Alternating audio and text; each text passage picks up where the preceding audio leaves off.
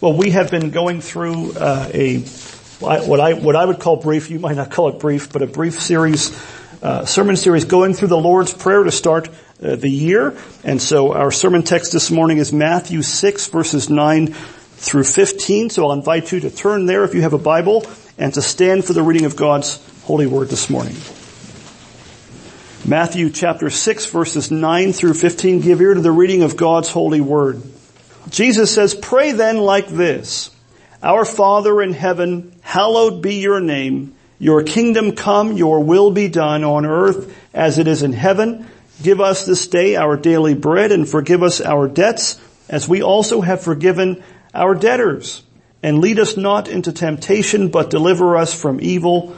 For if you forgive others their trespasses, your heavenly Father will also forgive you. But if you do not forgive others their trespasses, neither will your Father forgive your trespasses."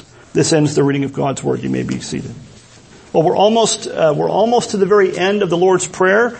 We are at the fifth of the 6 petitions or requests, and we are looking at this morning the one in verse 12, where Jesus tells us to pray simply, "And forgive us our debts, as we also have forgiven our debtors."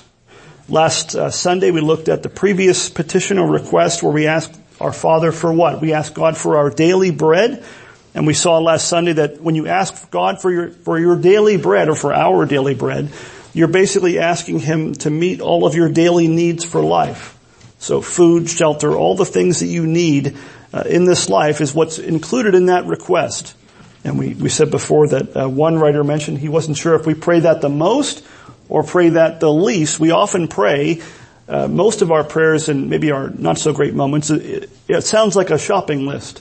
You know, God, I need this, and this. And we sometimes forget to ask for the other things and pray for the other things that are found in the Lord's Prayer, which is a pattern prayer for us to teach us the things that we need to pray about. Well, this time in the 5th request, we're not asking for daily bread. We're asking for our debts to be forgiven. Or if you look at Luke 11:4, the other text of the Lord's Prayer, he actually uses the word sins, which both really refer to the same thing. And so rather than we're being taught just to pray for our physical needs, here I think we see in the last 2 requests, which we're going to look at this week and next, that our concern is to be also for our spiritual life.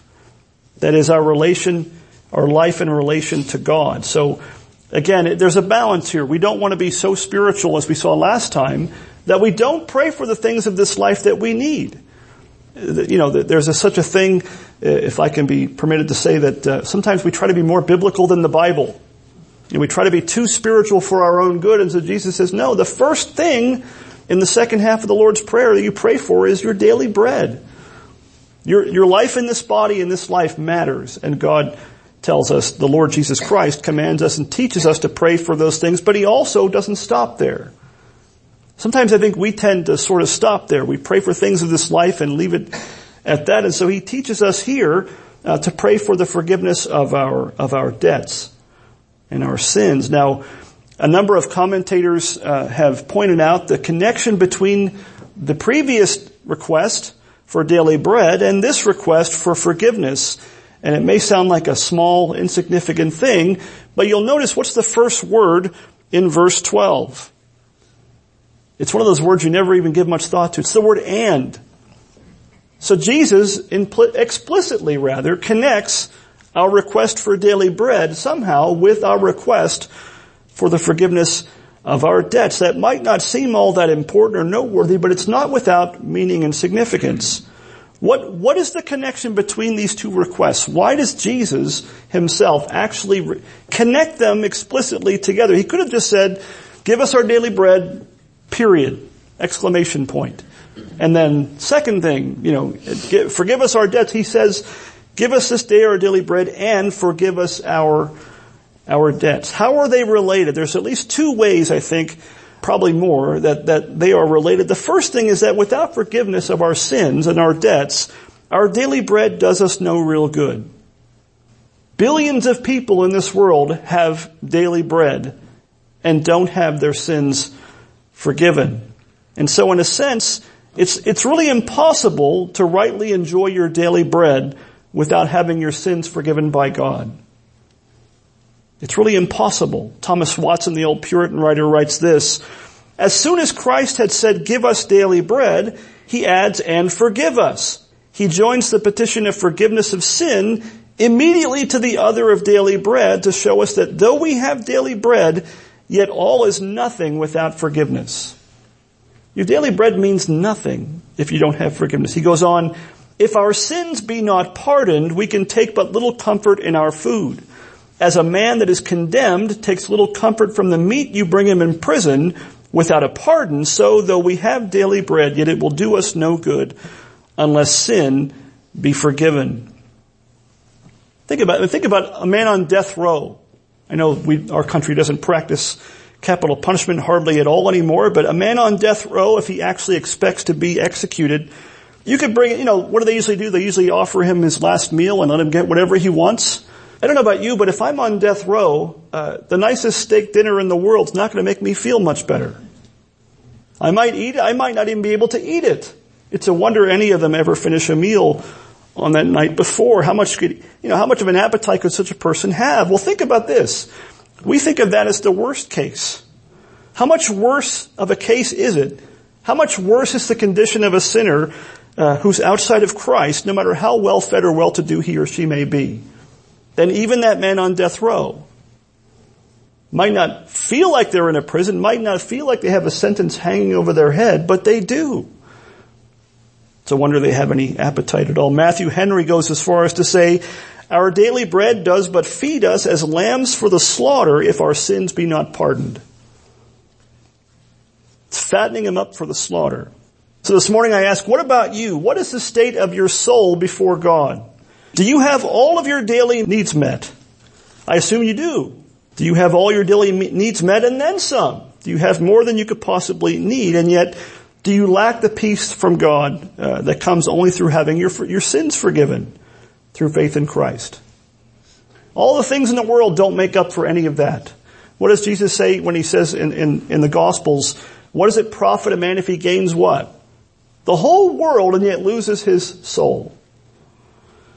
So this morning, let this request of the Lord's Prayer, as simple as it may sound, let it teach you to seek forgiveness from God through Jesus Christ. Don't settle for daily bread while your soul is starving for the bread of life, which is far more important.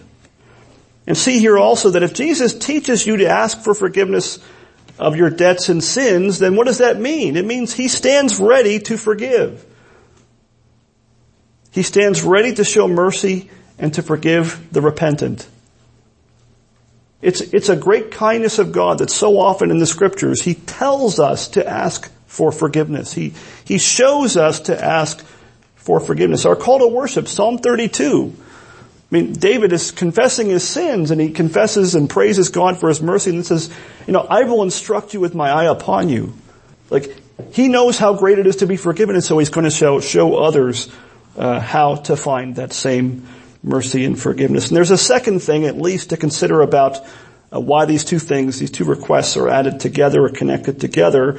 And that is, if a person can't trust God for the lesser things, for his daily bread, for his material needs of this life, how is he or she ever going to be able to trust God for the far greater things like forgiveness of sin and the salvation of their souls? Jesus kind of eases us into it. He tells us to ask for the lesser thing and then ask for the greater thing. If we trust God for our material things, certainly we can trust God for the salvation of our souls according to his promise in the gospel. William Perkins, the great Puritan writer, he writes this: the reason of this order is this, the order between the two requests. Christ makes the former petition, daily bread, a step unto these, the last two. For a man must rest upon God's providence for the preservation of his body, that will rely upon his mercy for the salvation of his soul. He that cannot be persuaded that God will give him bread will hardly be resolved that he will forgive him his sins. See the connection there? Well, I think that brings us to, we're going to look at a couple things in our text, 3 if we have time. The first thing is the request itself. What is the request found here in verse 12? It's pretty simple. Forgive us our debts. What does it mean to ask God to forgive us our debts. And, there's a lot of words that we Christians use that's found, these words that are in the Bible so often, and we throw them around, words like grace, without explaining them sometimes, we sort of assume we know what they mean, but we don't really think through what the word actually means. What does it mean to be forgiven? What is forgiveness? What is God doing when He forgives your sins and trespasses? Well, the word forgive has the idea, the word that's used here in Matthew 6, has the idea of sending something away. The idea of sending something away or removing it. Psalm 103 verse 12 describes God's forgiveness of our sins this way. He says, as far as the east is from the west, so far does He do what? So far does He remove our transgressions from us. Brings to mind the scripture reading from this morning in Leviticus chapter 16. It's a picture of the scapegoat. What does the priest do? He confesses the sins of the people over the goat, and then someone leads it away, removes it as far away as they can. That's a picture of how God forgives our sins. He pays for them with the one goat, but He removes them. The picture of removal is with the other goat. And, we sometimes, I think, picture God as forgiving the way that we do. And we're going to look at that as well, because Jesus brings that up in the next half of this request. But sometimes what do? We kind of sort of forgive, but we kind of keep one in our hip pocket.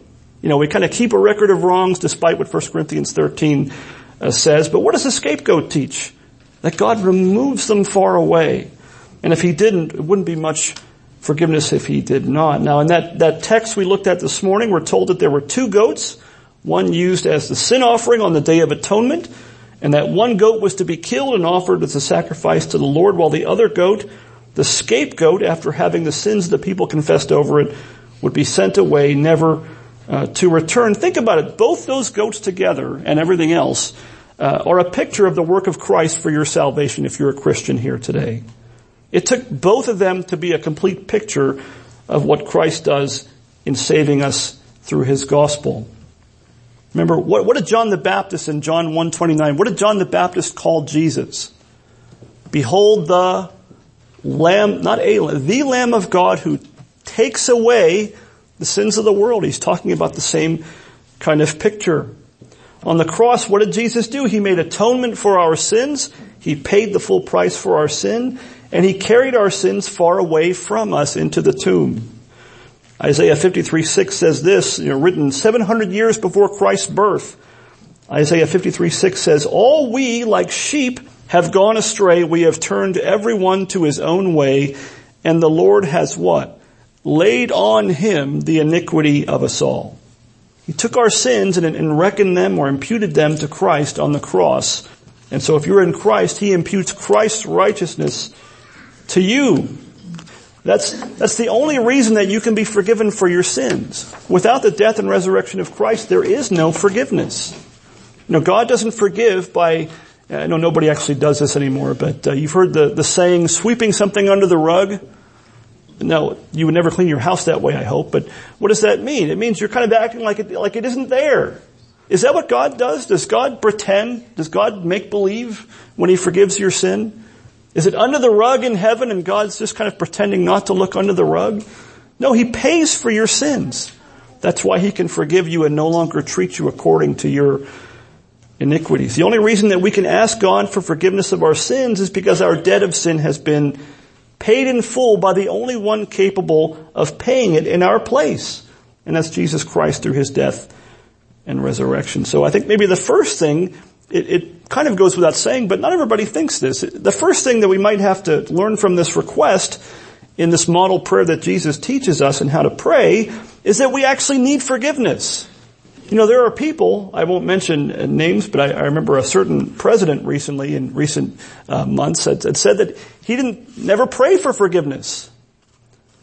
If you can imagine thinking that you don't have any need of forgiveness from a holy God. Well, this request tells us in no uncertain terms that we need forgiveness. There is a debt of sin that needs to be paid and forgiven. In fact, in other words, it means that we're all sinners.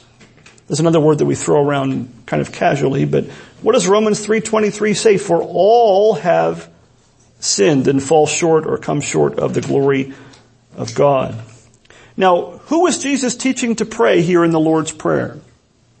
The first time. When he first taught it, who was he talking to? The disciples, those who had left all and followed him. To teach them, and through them, us, to pray for the forgiveness of our sins, similarly to praying for daily bread. What does it imply about us? Even as Christians, we still sin. We still need forgiveness on a pretty ongoing, even daily basis. The Lord's Prayer teaches us that in this life we never outgrow our need to continually confess our sins to God and ask his forgiveness. Side note, I don't know that anybody here has dealt with this. I hope you have not. But this teaching in the Lord's Prayer, as simple as it may sound, it also rules out perfectionism.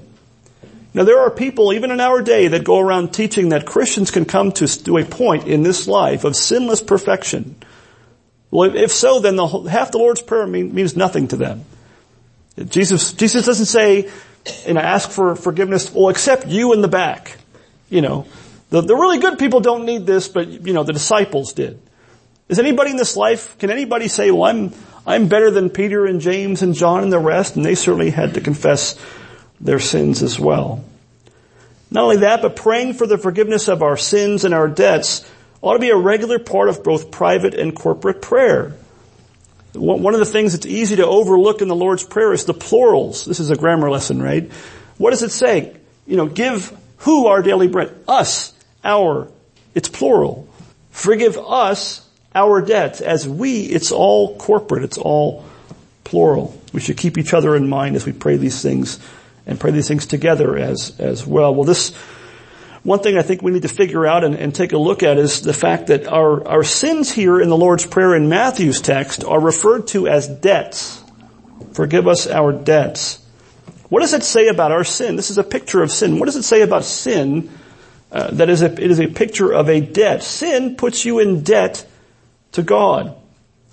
Being in debt is no fun. Being in debt to another person is no fun. Being in debt to God should be a pretty sobering thought. What every person owes to God as his or her creator is obedience. God made you, God sustains you, and so you owe God obedience, personal obedience. That you do it yourself, perpetual. In other words, you're always obeying, and perfect obedience. That's the kind of obedience every human being ever born owes to God. And no human being except for Christ himself has done that.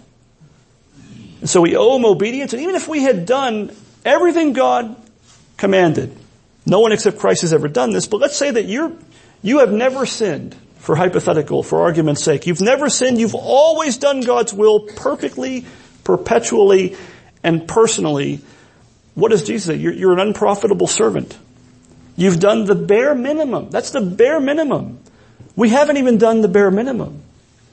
We have fallen so far short of God's glory and perfection and obedience, not to mention our own transgressions.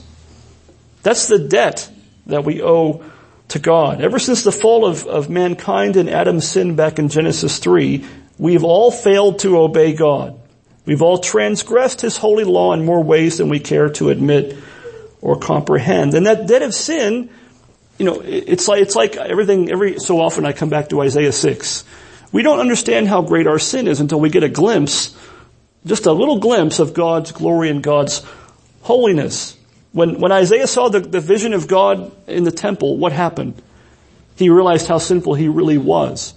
And he said, I'm a dead man. I'm dead man walking. Why? Because my eyes have seen the King, the Lord of hosts, and I'm a man of unclean lips, and I live among a people. Everywhere I look, there's unclean lips. Not just me, it's everybody. It's everyone.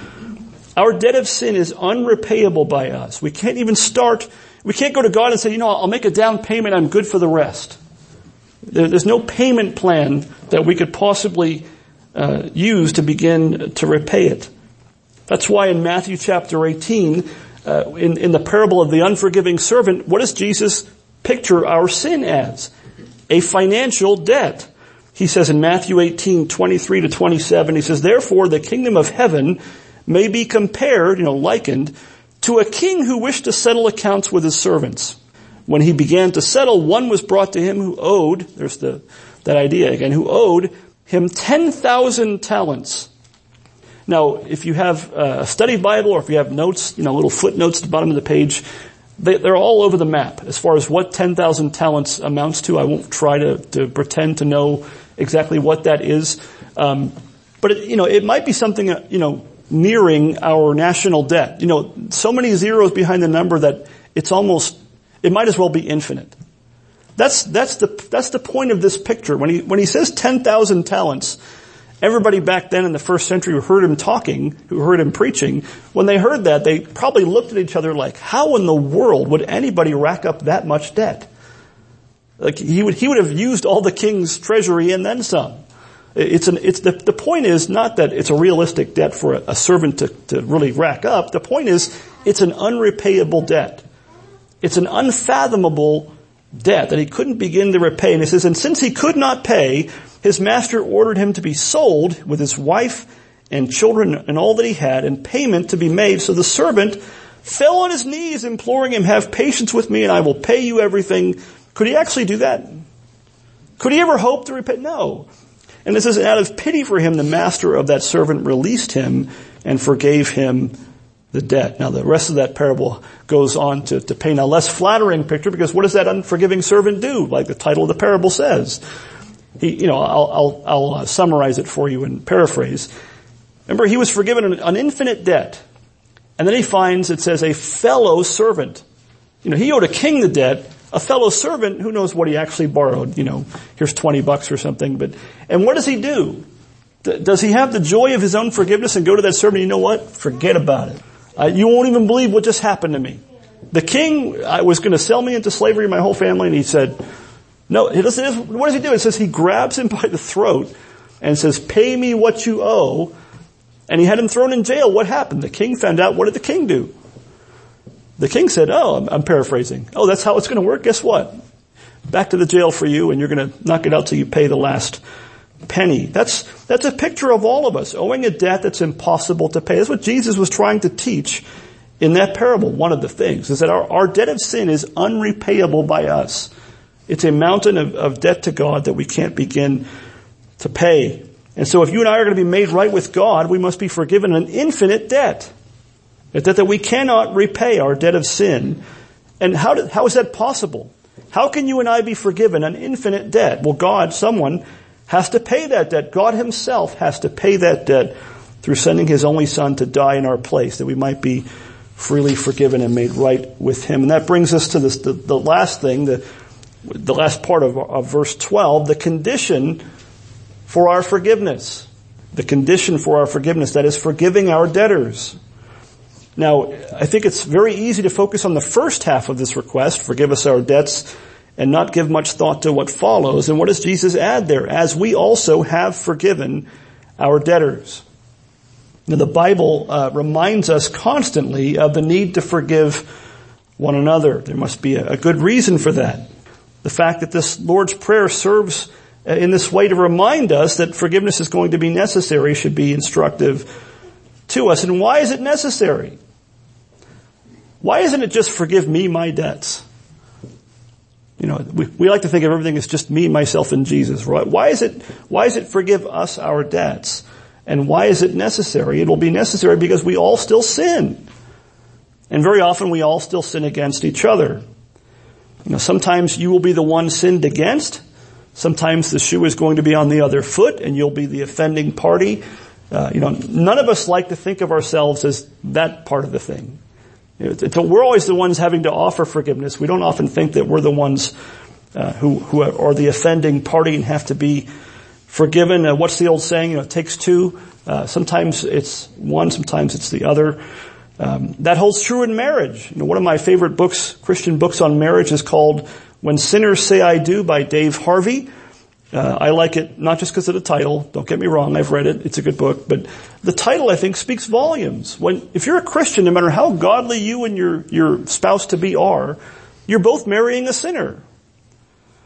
And that won't change until you're in heaven, where there won't be any marriage anyway. So when you're in marriage, in state of marriage, you're always married to a sinner. Even the godliest marriage imaginable is still a marriage between two sinners. Even if it's between two justified and sanctified sinners, it's still a marriage between sinners. And so in marriage, forgiveness is always going to be necessary. He has a statement throughout the book, I think I've quoted it here a couple times, that kind of sums it up. He says, forgiven sinners forgive sin. Forgiven sinners forgive sin. I think in some ways that's a summary of this request and the condition that Jesus places upon it. This holds true in churches as well. What's the old saying? If you're looking for a perfect church, well, if you find it, don't join it, you'll screw it up. You know why? Well, every church, there is no perfect church this side of heaven. The church in glory is perfect, but not down on this earth. Every church this side of heaven is made up 100% entirely of sinners. Every single member of the church. If you've joined this church, at no point in our interview were you asked the question, have you ceased sinning? Because what would you have said? You first, Pastor, right? No, we'd say, have you repented? Repentance is a must. Repentance and faith, that's just being converted to Christ. But perfection is not the requirement. Otherwise, there would never be a church. Every church would be empty if we're honest. Every believer in Christ is a forgiven sinner, even a sanctified sinner, but still a sinner nonetheless. And just like in marriage, just like in churches, just like in all things, you put too many sinners in close proximity for long enough, what's going to happen? Sin, offense, sparks are going to fly, and the need to forgiveness is going to be brought up again. Forgive us our debts as we also have forgiven our debtors. So when, and not if, when we are sinned against, we have to learn to forgive. When we must forgive as Christ has forgiven us, Paul says in Colossians 3:13. Likewise, if you're the offending party, we have to learn to repent and seek out forgiveness and reconciliation. Jesus tells Peter that when our brother sins against us, we have to forgive him, 70 times 7. Now, don't do the math. That's not the point. I think it's a picture of infinity. 7 is a picture of completeness. Well, 70 times that means we're not supposed to have a little clicker, and keep track. And when it gets to whatever 70 times 7 is, I'm not that good at math. We're not supposed to stop. Colossians 3:12-13, Paul says, put on then, as God's chosen ones, holy and beloved, compassionate hearts, kindness, humility, meekness, and patience, bearing with one another, and if one has a complaint against another, what does he say? Forgiving each other, and then he adds, as the Lord has forgiven you, so you also must forgive. What's the standard? What's the standard that we're supposed to aspire to anyway?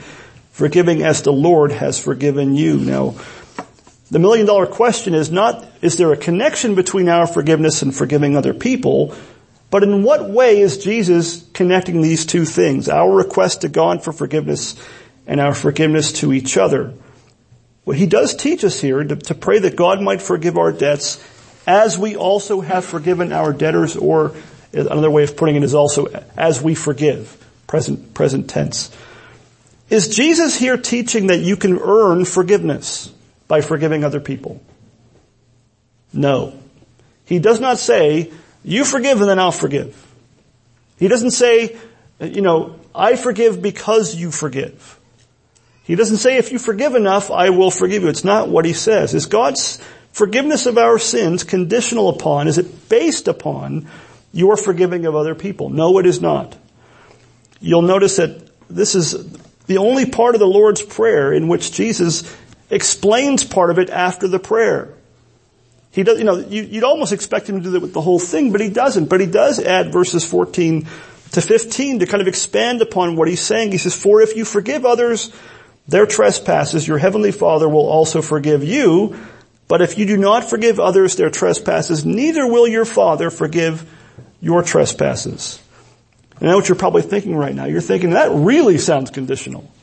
That really sounds like God is saying, you better, because if you don't, I'm not going to. Now, it depends how you take that. I use the word conditional and I stand by that. I think it is conditional, but not the way that you think, or the way that you might think it sounds. What if I were to tell you that Jesus connects the forgiveness of our sins with how we forgive others, not to discourage you, but to encourage your heart to have confidence in seeking forgiveness from your Heavenly Father?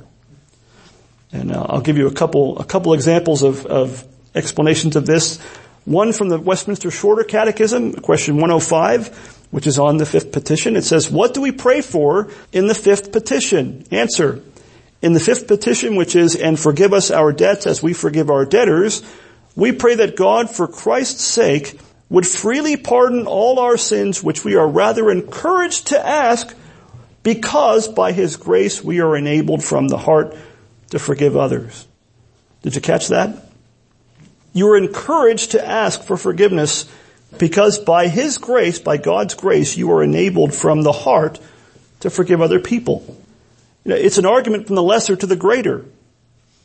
It's just like when God said, when Jesus said about if you being evil know how to give good gifts to your children, how much more will your Father in heaven?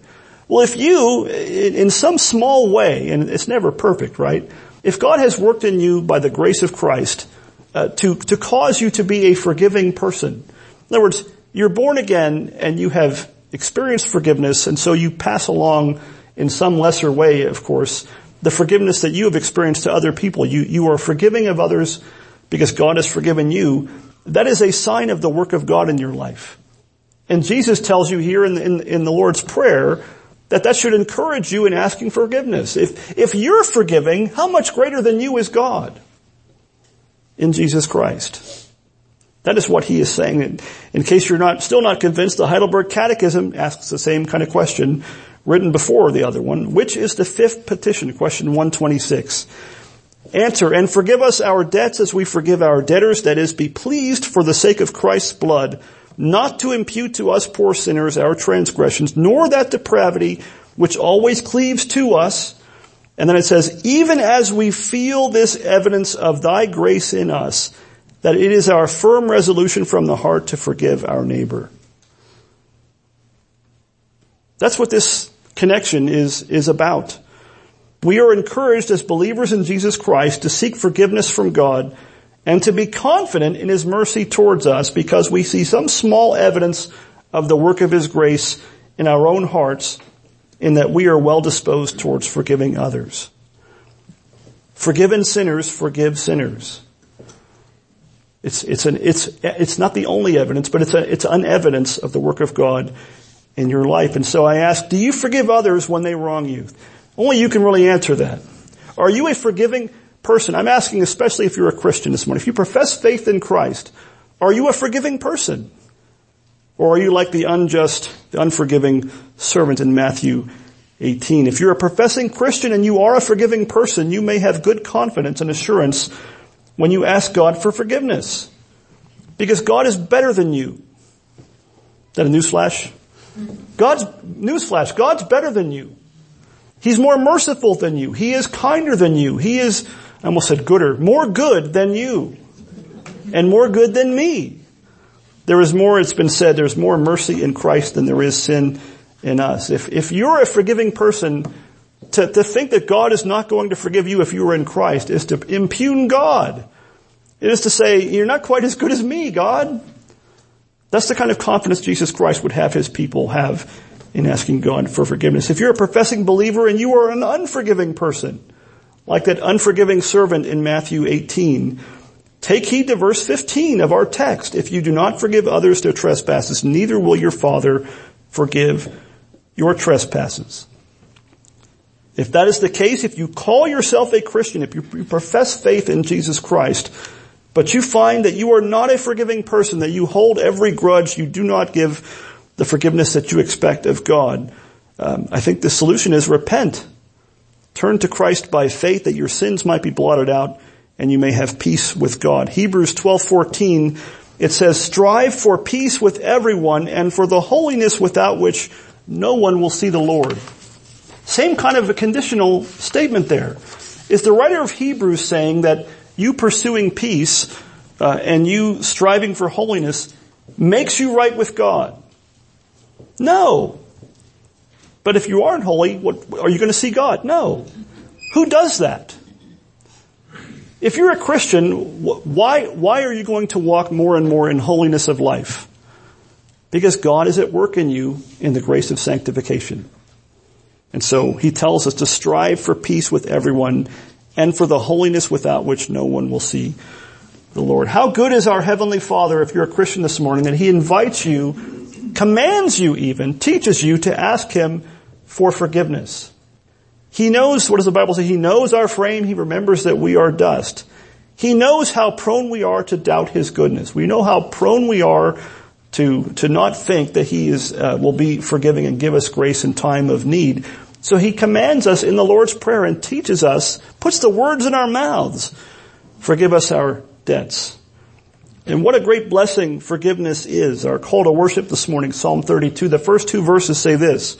Psalm 32 verses 1 to 2. Blessed is the one whose transgression is forgiven, whose sin is covered.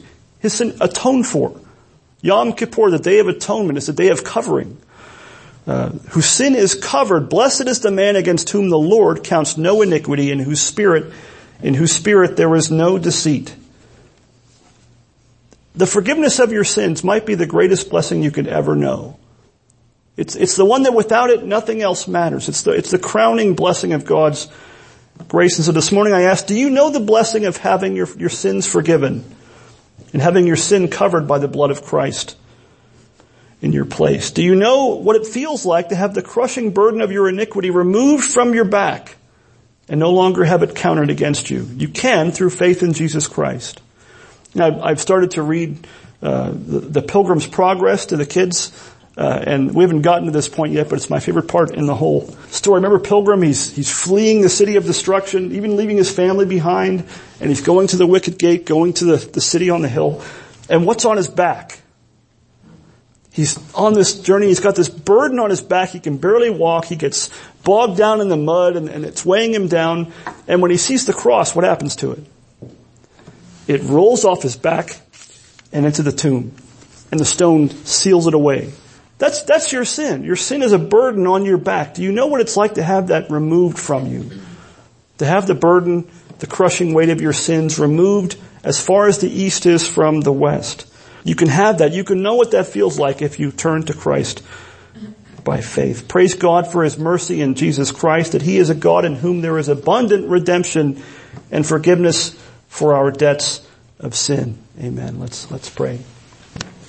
Heavenly Father, we thank You for the gospel of Your Son. We thank You that You have made a way that we can be saved, that sinners like us can know what it's like to have our sins paid in full, to no longer have that crushing burden on our backs, that we can know what it's like to have our sins removed from us as far as the east is from the west, because you've removed them from us and reckoned them on Your Son on the cross. We thank You that You loved sinners such as us that much, that You sent Your only begotten Son to die, to live and to die in our place, that we might have His righteousness put to us, to our account by faith, that we might be forgiven of all of our sins and be reckoned righteous in Your sight, that we might know the peace with God that passes understanding, that only comes through being justified through faith in Christ. Lord, thank You that You are a God who forgives sin. Thank You that You are a God who, even in our weakness, You command and teach and show us to pray on a regular basis together for the forgiveness of our debts. Lord, we ask that You would be pleased to do that You would forgive us, that You would make us a forgiving people, make us people that, as forgiven sinners, we forgive sin. We pray that if anybody here this morning is still in their sins and does not have peace with You, that You would, by Your grace and the power of Your Spirit, open their eyes even today, that they might look to Christ and live and know the blessing of forgiveness and having all of their sins forgiven in Him and being made right with You. For it's in Christ's name we pray. Amen.